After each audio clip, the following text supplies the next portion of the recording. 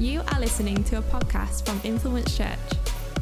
We hope it encourages and empowers you to make a difference in your world for the kingdom of God. For any more information, visit our website, influencechurch.co.uk. Enjoy the message.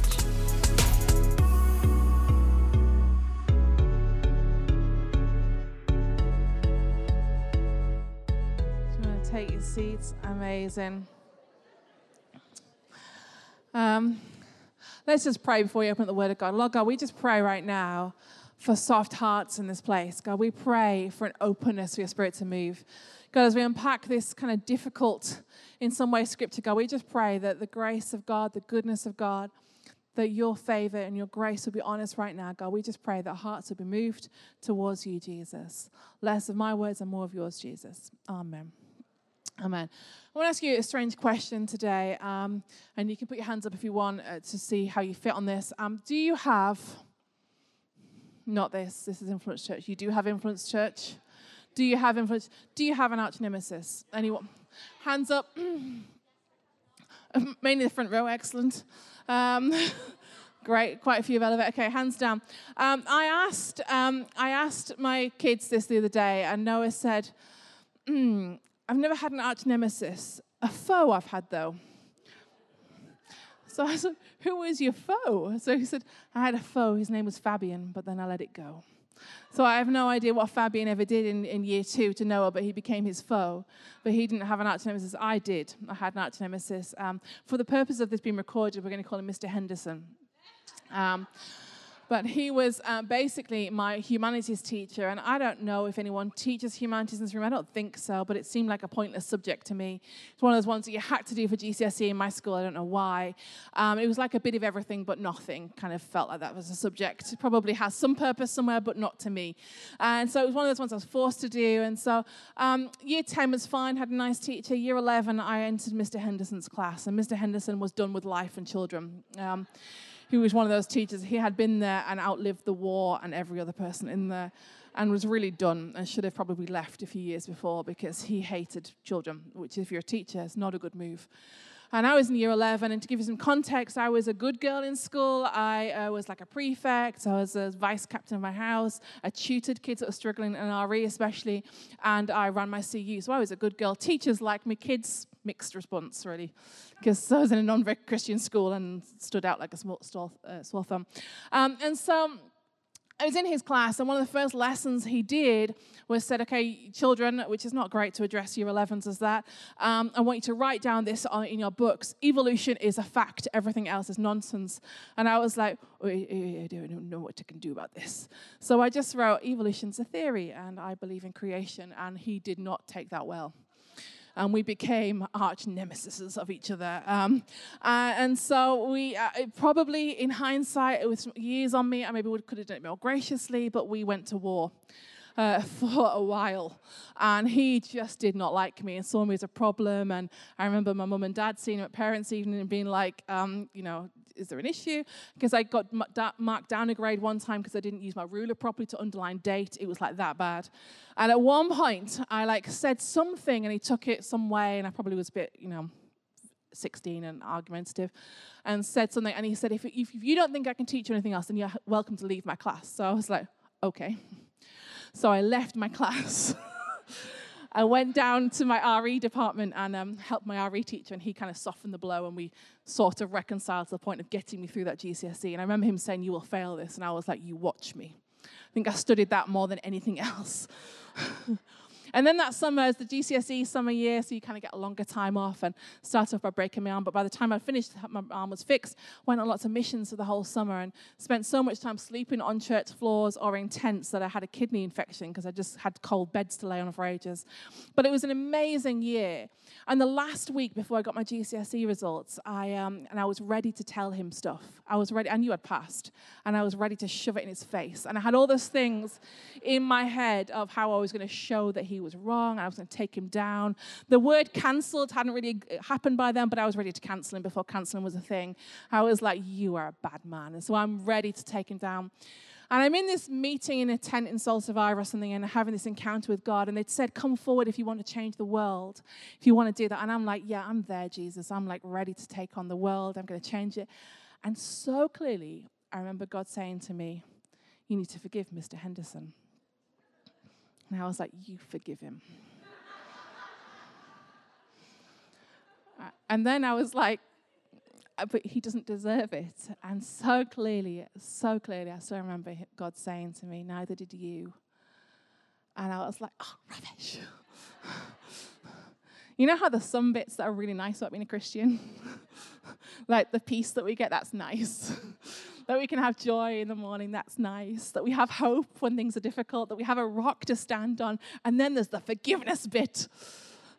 And I don't like it, and it's uncomfortable. And I remember having to walk to the front to respond and thinking, he does not deserve this. Because he basically bullied me, and he didn't really deserve it. He was, when I think about it, a pretty poor teacher, and it wasn't good. But I just remember so clearly God, for the very first time, teaching me the importance of forgiveness. That it's not about whether they deserve it or not. It's not about whether it's earned or not. It's not about whether you feel it or not, or you fancy a bit of forgiveness. It's about a choice that you make. And actually, when we don't make it, I would say it's incredibly, incredibly damaging. Now, I want to preface this sermon, by saying this. What I'm not saying in this is become a doormat. If somebody is abusing you or hurting you in some way, I'm not saying just keep forgiving them and stay where you are. I'm not saying don't report things, because I know that in this room, there's maybe 200 people. We've all got different stories and things going on. But I'm saying that things that we hold on to, things that are hurting us, we need to bring them to Jesus and allow him to do something. And we had the Easter story last week, and that was just such a privilege to preach. I was in Cumbria all day, and I preached the Easter story, I think, 14 times we worked out. And I just really felt this year that I needed to get a fresh revelation. So I reread every version of it, every line about the Easter story, and studied it afresh. And so many things stood out from the Easter story about this forgiveness. Let's start at the Last Supper. Jesus was fully man and fully God. So he arrived that day knowing what was about to happen. He knew that this would be his Last Supper. He arrived and sat with his disciples and his followers, the ones who had been with him for 3 years, the ones he'd poured his life into, invested in, the ones that nobody else wanted to touch. And yet here were his disciples. They walked in after they'd been out in a busy time of ministry, and they had dusty feet. And what should have happened at that moment was a servant from the house should have cleaned their feet. And nobody did. And then what should have happened next is that a disciple, one of the followers of Jesus, the rabbi, should have cleaned their feet, and no one stepped forward because it's no one's responsibility. So Jesus washed their feet and ate food with them. And, you know, that in itself is amazing, that a king, the King of Kings, would come and lower himself to a servant's position and do something. That's not a pleasant job. Feet are not good at the best of times. Feet that have been worn in sandals in dusty road where there's donkey poo, not great. Yet Jesus lowered himself to do that. And one of the people that was there, one of the feet that belonged to, was someone called Judas. And we don't know when Jesus knew what Judas was going to do. I've spent actually a few months, I was chatting to Louise the other week about this, that I've been studying and wrestling with this for months, the Judas story. When did Jesus know? Did he know from day one? When he chose him, did he know you're the one that's going to betray me? We don't know. Some people say yes, some people say no. Did he know from a few weeks before? Had his attitude turned towards him? Had he become cold in the way he interacted with him? Had he avoided eye contact? Have you ever had people like that where they're not looking really nice, something's going on? You just get a sense from someone. Or was it that day that suddenly he realized he's the one? We do know that by the time we get to John 13, which is at the meal, it says, for he knew who was going to betray him. And that's why he said not everyone was clean. So he did know that at that point that Judas was about to betray him. Can you imagine sitting and eating and washing someone's feet if someone is about to betray you and cause your death to happen? Someone who should have been your friend, someone who should have been a follower, someone who should have been faithful, absolutely, utterly wasn't. And I saw a post the other day on Instagram that I shared. I didn't write it, but I shared it. And it says this: if I had one day left on earth, I'd eat all the good food, go to all the good beaches, and do something fun. But Jesus knew this was his last day, and he washed their feet and fed the people who were going to betray him. Isn't that amazing? Isn't that amazing that he knew that Jesus was about to do this, and yet still he didn't say, you don't deserve it, get out. He sat a place for him at the table, washed his feet, and then invited him for food. Like, amazing. That's who Jesus is. And then we get to Gethsemane. And Gethsemane is a garden. It's on the Mount of Olives. And one of the things about this Mount of Olives was that it was a place where special olives grew. And these olives often would be taken and crushed to make oil. And the oil from those olives would be made to anoint new kings that would come into the nation. And I think it's symbolic and amazing that Jesus sat on that mountain looking down on the people, knowing that he was about to be crushed for the anointing of the new coming of God. Like, it's amazing. And Jesus sat there and said to just a few people that he took, would you just stay awake and pray with me? People who, that's the least they deserved. The very least is just keep your eyes open and keep praying for me because I'm struggling right now. They should have picked up on what was happening. He'd warned them many, many times, but they were so consumed with their own stuff that they didn't even stay awake and do something. We've got to be careful as Christians that we don't become me-ians, as in, I follow what I like and what makes me feel comfortable. And what we see more and more in society becomes more me-centric. We start to see Christians who actually become me-focused. How I feel. I don't feel it, so I don't want to do it. Oh, I like that God loves me bit. I like that God knows me and protects me. But the actually sacrifice bit, I could take it or leave it, really. I'm not keen on that part. I like this part of Christianity, but the forgiveness part, the bit that costs me, I don't want to do this. We don't want me-centric Christianity. We want Christ-centric Christianity. And when we start to feel challenged a little bit, what we know is we have a choice right now. Do we harden our hearts and say, nope?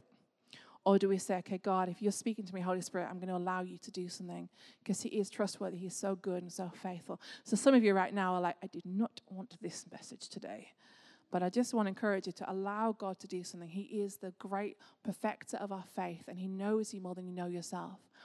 And Jesus sits in Gethsemane. And Luke, who's a doctor, we know, wrote this, Luke 22, verse 41.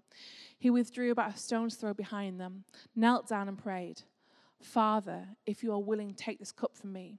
Yet not my will, but yours be done. An angel from heaven appeared to him and strengthened him. And being in anguish, he prayed more earnestly, and his sweat was like drops of blood falling to the ground.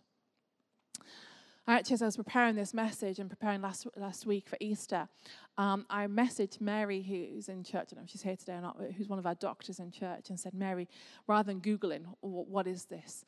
And so she did some digging around and kind of contacted me and said it's one of the names for it is called hydrosis.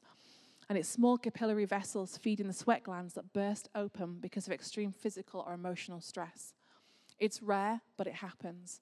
One of the other things that times it happens, we read about is in history when men are marching in an army almost certainly about to die. And Jesus sat there in the garden knowing he was about to be crushed, sweating drops of blood because he was so overcome with the enormity of what was about to happen.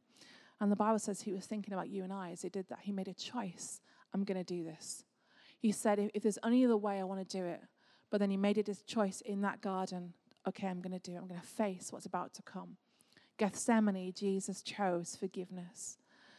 Then we find that he's on the cross. We talked about it last week at Easter. And I think there's 3 levels of pain involved in the cross. The first one's this, physical pain. That the physical pain was dark and immense. It was graphic. It was bloody. It involved most lungs in the body. It involved nails in the hand and a crown of thorns in your skull.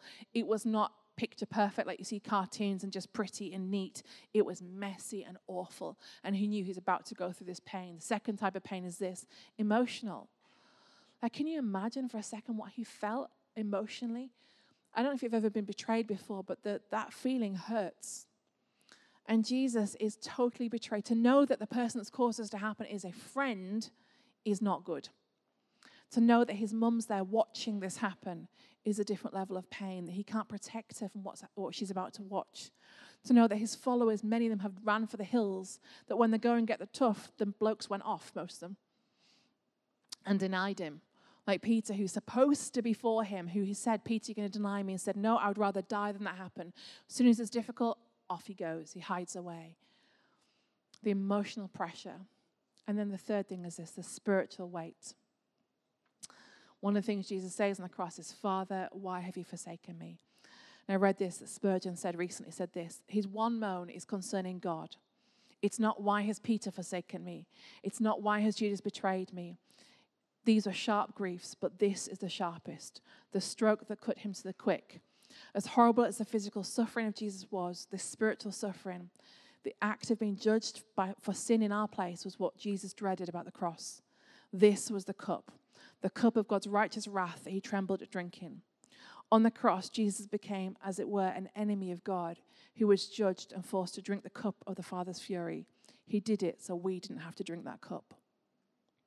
And then in Luke 23, he looks down at the people, the ones who are fighting over his clothes and drawing lots, and the ones who gave him vinegar when he wanted to drink, the ones who beat him and bruised him and started to murder him. He looked down and said, Father, forgive them. This story is woven with forgiveness. And then we get to the tomb, because we know Easter did not stop at the cross. That was the start of the resurrection. And sometimes things have to go for us to have breakthrough. And with forgiveness, sometimes we have to let things go for things to come again and to be renewed.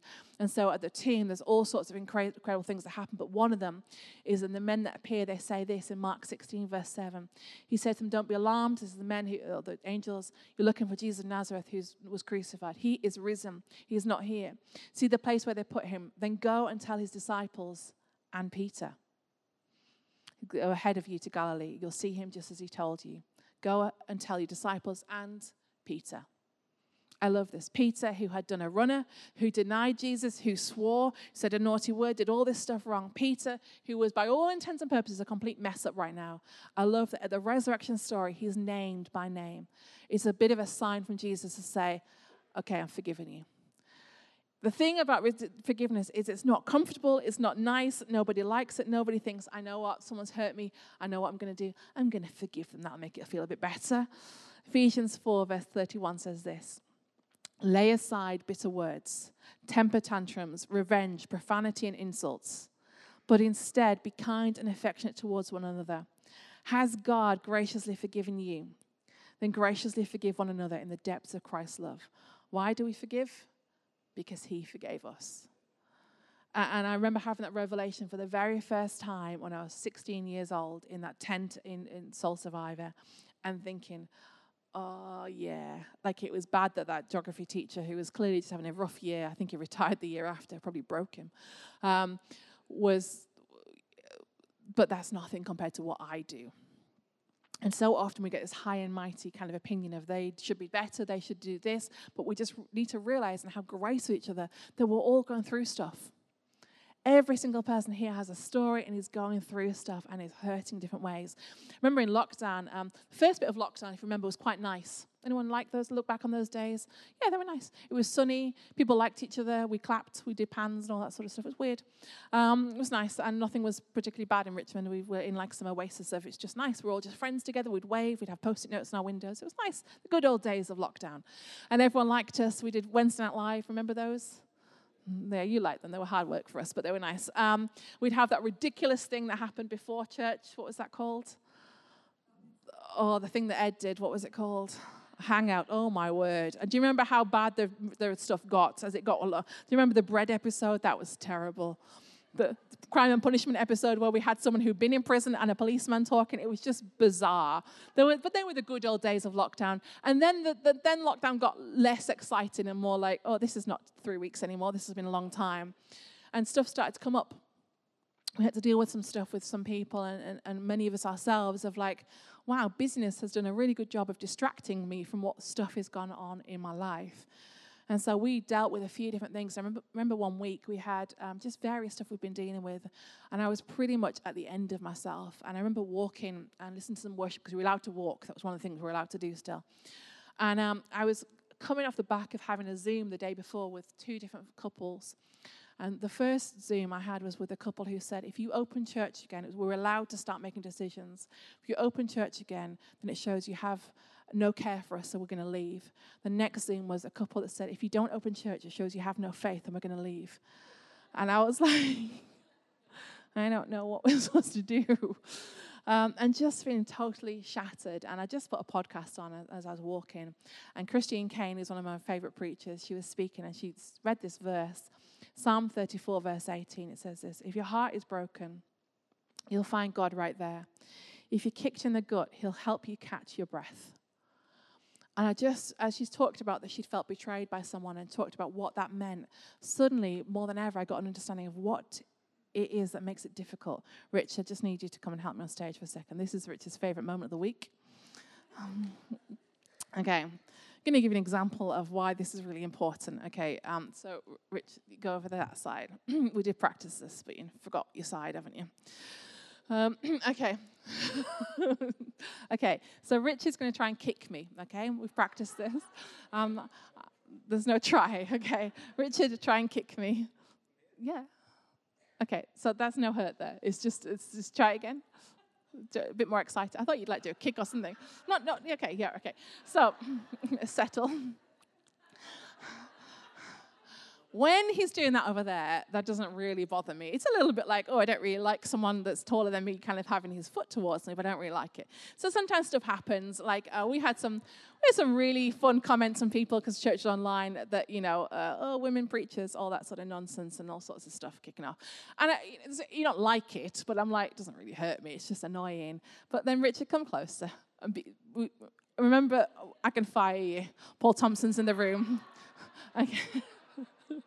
Remember?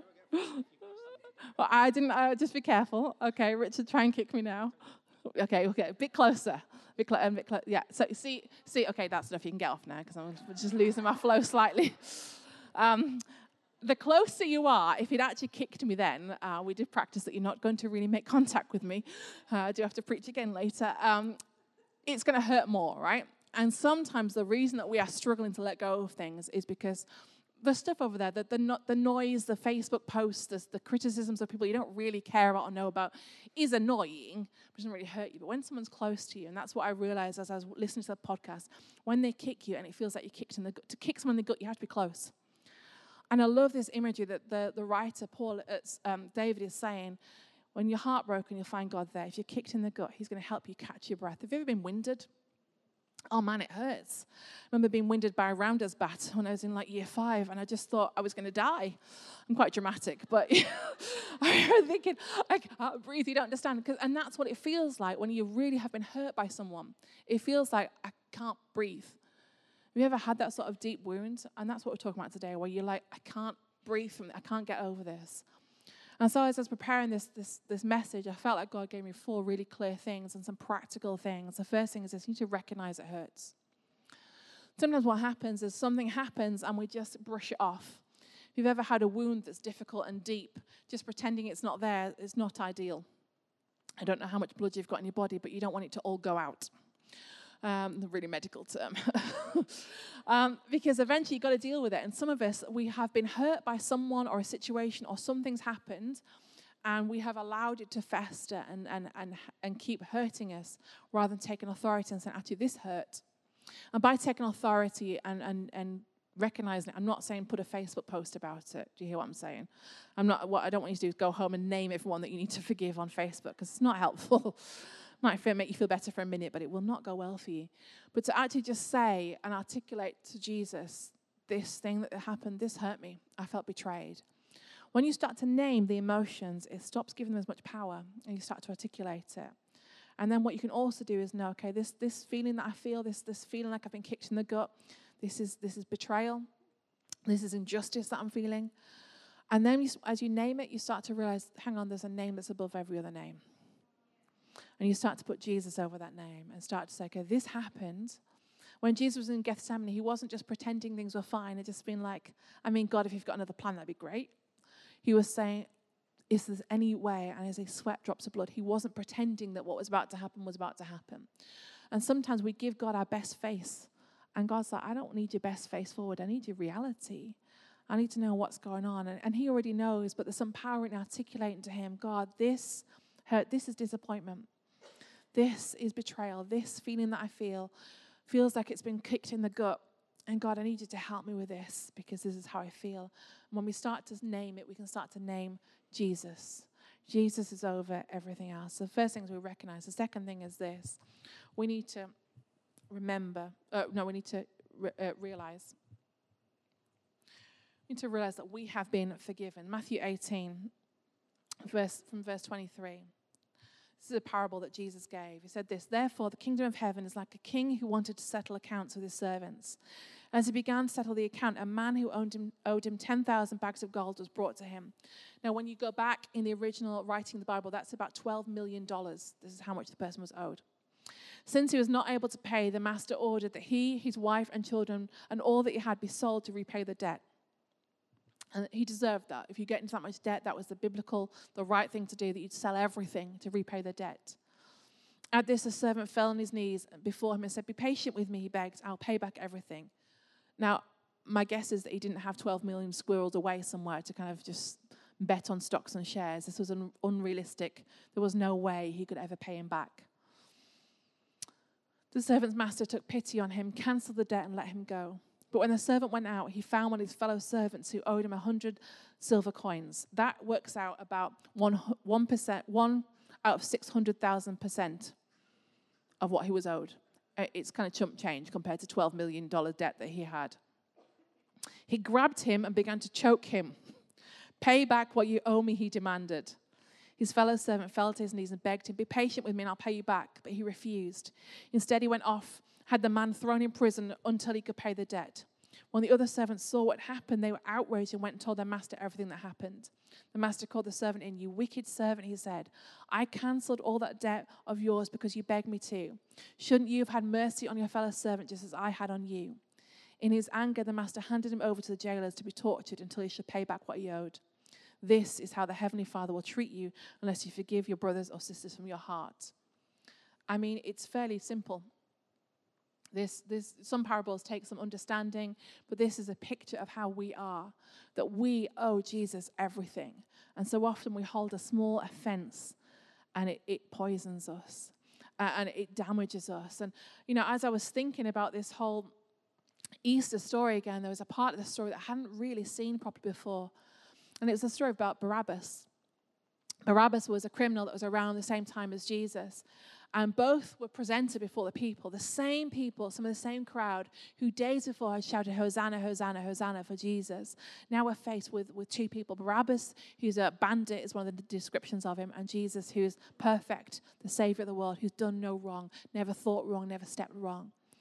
And because of the time of the year it was, they had a loophole and said to the people, who do you want to set free? There was a way Pilate, the leader of the nation, could say, okay, one can be set free. And he hoped, and his wife hoped, they'd choose Jesus because they'd start to have warnings about him. And the people, you know the story, shouted, free Barabbas, crucify Jesus. And I think they left it a little while and said, are you sure? And Barabbas went off free. And as I read that story again, I started to think about, wow, I mean, I wonder if the disciples, as this is happening, are starting to think, this is the loophole. This is how it's going to stop. This is the change of the story. They've been praying and believing and hoping that what looked inevitable wasn't going to happen, that Jesus actually wouldn't be crucified, because how could that possibly happen? How could the Savior of the world die on a cross as a criminal? And so as this opportunity happened, they were like, okay, here we go. This is going to be the breakthrough. And then Barabbas walks free. And as I read the story, I just started to kind of hate Barabbas a little bit, because I thought, oh, Barabbas. Off he goes, scot-free. He's messed up. And then again, I felt the Spirit of God just say, but you're like Barabbas. And that's the Easter story, that we are Barabbas. We deserved all the stuff that happened to Jesus, separation from God, all this stuff. But because he took it, then we can walk free like Barabbas could. And so often we forget the magnitude of Easter. Easter's not supposed to be a one-time event once a year when you get some chocolate, hear a story that makes you emotional, then move on.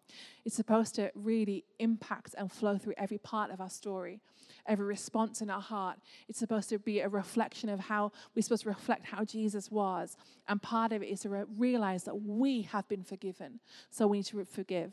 The next thing is this, to rest. Rest in that God has got this. God is not saying it doesn't matter. You don't see in Scripture God ever kind of dismissing people's feelings and saying, don't be so stupid, settle down. You don't see Jesus kind of belittling people. You don't see Jesus saying it's just a panic attack, it happens. You don't see Jesus saying all these things. You see Jesus being gracious and kind. And by saying, I rest in this, we're not saying rest in that it's okay, because God is a just God. And we should trust that he is just. But sometimes we need to rest and realize, I can't do anything about this. When we don't forgive people, when we hold on to unforgiveness, it's almost like I heard someone say, it's like drinking poison and hoping it poisons someone else. Because actually what's often happening is my geography teacher had no idea how angry I was. He just lived his life.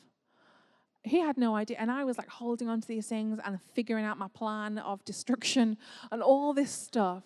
And some of us are holding on to stuff and really hoping that this hurts them in some way, but they don't even have any idea. It's doing nothing at all to that person that you're not forgiving them, but it's damaging you. It is damaging you to hold on to it. We need to rest and know that God has got this. He knows that He is the judge, not you. He is the one who's able to do these things. And holding on to this is so damaging. That scripture again says, if your heart is broken, you'll find God there. If you're kicked in the gut, He will help you catch your breath. Some of you, if you're honest, the way you feel, actually Emily prayed that this morning in the prayer time, you feel like you can't quite catch your breath in life. Physically you can, but there's something in you that feels like I can't catch my breath. And I would say one of the reasons sometimes is because we're holding on to unforgiveness. We're not trusting God to be just, that God will deal with it. Some things are so big and so painful, and the event has happened, but we've stayed in it because we're holding on to this thing. And God said, okay, it's a new season. Time to lay that thing down and move on, because you're not being helped by this. You're feeling like you can't breathe and can't get your breath out because you've been kicked in the gut.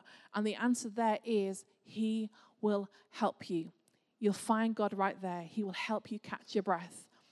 And my prayer this morning is that some of you will catch your breath for the first time in a while this morning. The fourth thing is this. Band, if you want to come to the stage.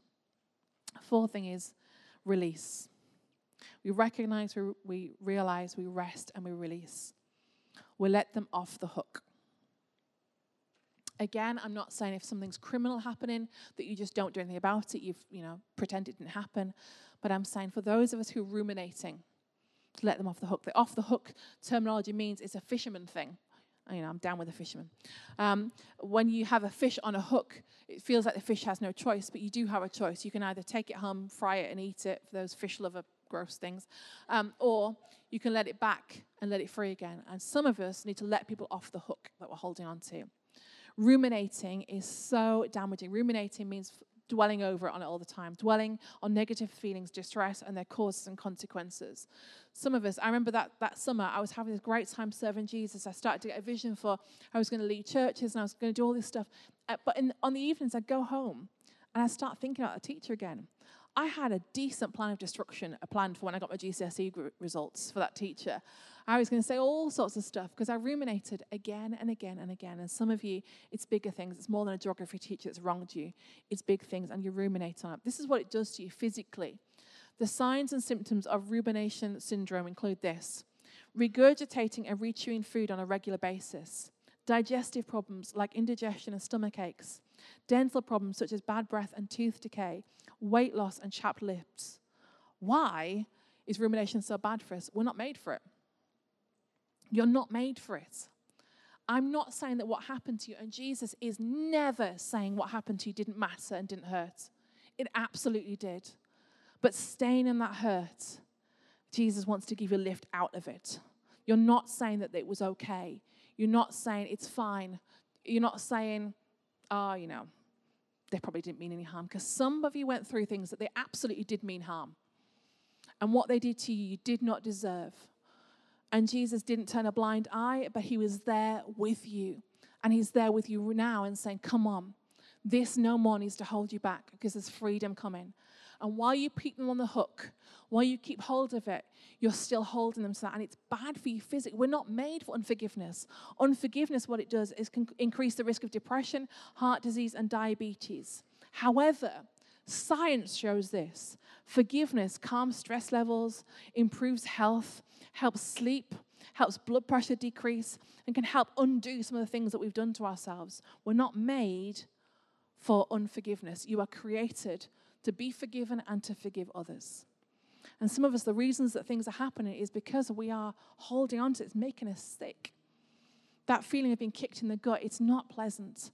And nothing of what I'm saying says this is easy. But I want to give you some practical things that I've learned in however old I am now, 40-something, to do with this. And it's stuff that I've learned and I've done. I want to give you some practical tips. The first thing is this: you invite Jesus into it. Absolutely invite Jesus in. Because when he's in, he can start to help. You start to help a little bit. He'll start to walk you through things. You don't do this on your own. You do this with Jesus. And however that needs to look for you. Some of you need to get with your life group leader. Young adults need to go and see Tim and Sharon. There needs to be some sort of process that you invite someone that you trust into it to help walk you through this. Jesus doesn't leave you in this. He's right there in the midst of it. He'll help you catch your breath. And some practical things that you can do. The first thing is buy someone a gift. It's ridiculous, but it works. I remember talking to Sophie Barrett one time about something that happened that was really bad. Someone had done something really unkind to me, and I was ruminating on it again because this is not a quick thing. And she said, I want you to go and buy them a present. Now, I can shop easy. It's like a gift, like a spiritual gift that I have. Shopping's my thing. I can shop very easy. I have never struggled to shop so much as I did that day because I didn't want to buy it. And I remember thinking, well, I'll go to Primark. And then I remember thinking, no, go to Next, spend more money. And I was like, they don't deserve Next. They deserve Primark or less. But I just so remember, okay, and I remember buying this gift and sending this. And it wasn't like this is a gift because you hurt me. I had to write some nice words and it changed something. The gift makes a way for a giver. Sometimes you need to actually send someone a gift. It doesn't need to be a long explanation, but actually do something physical that says, okay, I'm doing this. And the moment that I sent that gift, something changed for me. It felt like, okay, I've done that. Another thing that I've done before that's been helpful is something that psychologists call the unsent letter, where to stop you ruminating all the time, that you write a letter to the person who hurt you. You set yourself a timer of half an hour, and you write the letter, everything you want to say, all those things you think about 3 o'clock in the morning that you're going to say to their face, but you never actually do, or every time you're washing your hair, it comes back. You write it all down. Then here's what you do. You then write God's response. But God says, they made me feel like this, but God says, I'm more than a conqueror. God says, I need to let them go because he's let me go. God says, I am healed. God says, I'm not held back by this anymore. And then what you do is you tear the top bit off and you destroy it.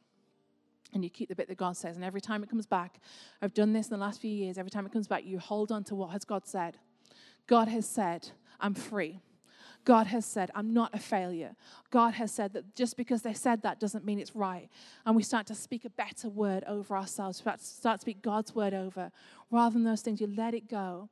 And the other thing that we do, and actually Christine Kane, in the podcast where I heard that scripture afresh, she said she did something physical. And what she did was she wrote the person's name on some eggs, took them outside and egged the wall. And we're not going to do that here. We might do it in Bishop later. A bit rougher in Bishop. Egg the windows down the Hannah way. They're running. They don't care. But what we're going to do here is we've got some Post-it notes and some pens and a bin in the middle. And this is not a quick thing. It's not like you do this and then you're fine. You're done. It's not an issue anymore because some of it is deep. And wounds need sometimes reapplying, dressing, and helping and more. It's not just a one deep wound and then you just leave it to it. Sometimes it needs to do some work and it needs to be a constant decision of every day when that thing comes back. No, I chose to forgiveness. I don't feel it, but I choose it right now. We need to not be me-centric, but Christ-centric. And sometimes that means getting your feelings in check and saying, no, feelings, you're not in charge. That God has said this, and I made a decision on this day, whatever day it is, that I'm going to forgive them, and I'm going to keep staying in that forgiveness. And man, it's hard. I said this, that it's not a fun, it's exciting preach. It's a harder one. But this is important. You want to move on, this is important. One more quick thing as well before we do something. Some of you need to get baptized. Because there's something symbolic about happening when you go through the water that you let go of it. And one of the things that like Gary said already about the whispering that's happening is you can't do that because you've still held on to that thing. But actually there's some authority that takes place. There's no magic water. It's water from the tap that's heated. But there's something symbolic that happens when you say, I am letting go of the old and coming out new. And some of you have been sat in church for a couple of years now, and there's all reasons why you won't get baptized. But I want to encourage you, there's something symbolic. And we've known people who've been baptized and come out and said, that thing that I had is gone. We've seen people heal through baptism. We've definitely seen people set free from stuff before. And so if you're one of the ones that you know that the Holy Spirit's been saying this for years, but you've not been able to, I want to encourage you to take the step. Something happens when you do that. But for some of us, you know the Holy Spirit is speaking to you right now. And you're like I was in that tent of, I do not want to do this, because it almost makes it look like it didn't matter. That's not what forgiveness is. Forgiveness is not saying it didn't matter. Forgiveness isn't saying that they were right and you're wrong. Forgiveness is not invalidating what they did, but what it's saying is they're off my hook. God, they're onto yours. They're your problem now. Trust that he is just. Ruminating ruins you. And some of us need to get off this. It's like a cycle that you get stuck on. And we need to get off the cycle. And the only way to do that is forgiveness. And it's hard. It's not like some of the other stuff that we preach. This is hard, where you just take a choice and say, God, I choose right now. I let them off. Put them onto your hook. They're not in my head anymore. God, I give them to you. Holy Spirit, in this place right now, we just pray, would you come? Would you move on hearts and minds? Would you start to minister to people who need your Holy Spirit fresh touch, Jesus? And just with eyes closed in this place, if you know that you're not right with God, I'm not talking about forgiveness right now. I'm just talking, you know that you're not right with God. You're not in a relationship with him. You've held him at arm's length for whatever reason, or you've just knew his whole thing, and you know that you've not accepted God's forgiveness for yourself first. I want to give you a chance with eyes closed. It's just me and two other people looking. If you know you need to respond to that, would you raise your hand? We want to pray for you before we do anything else.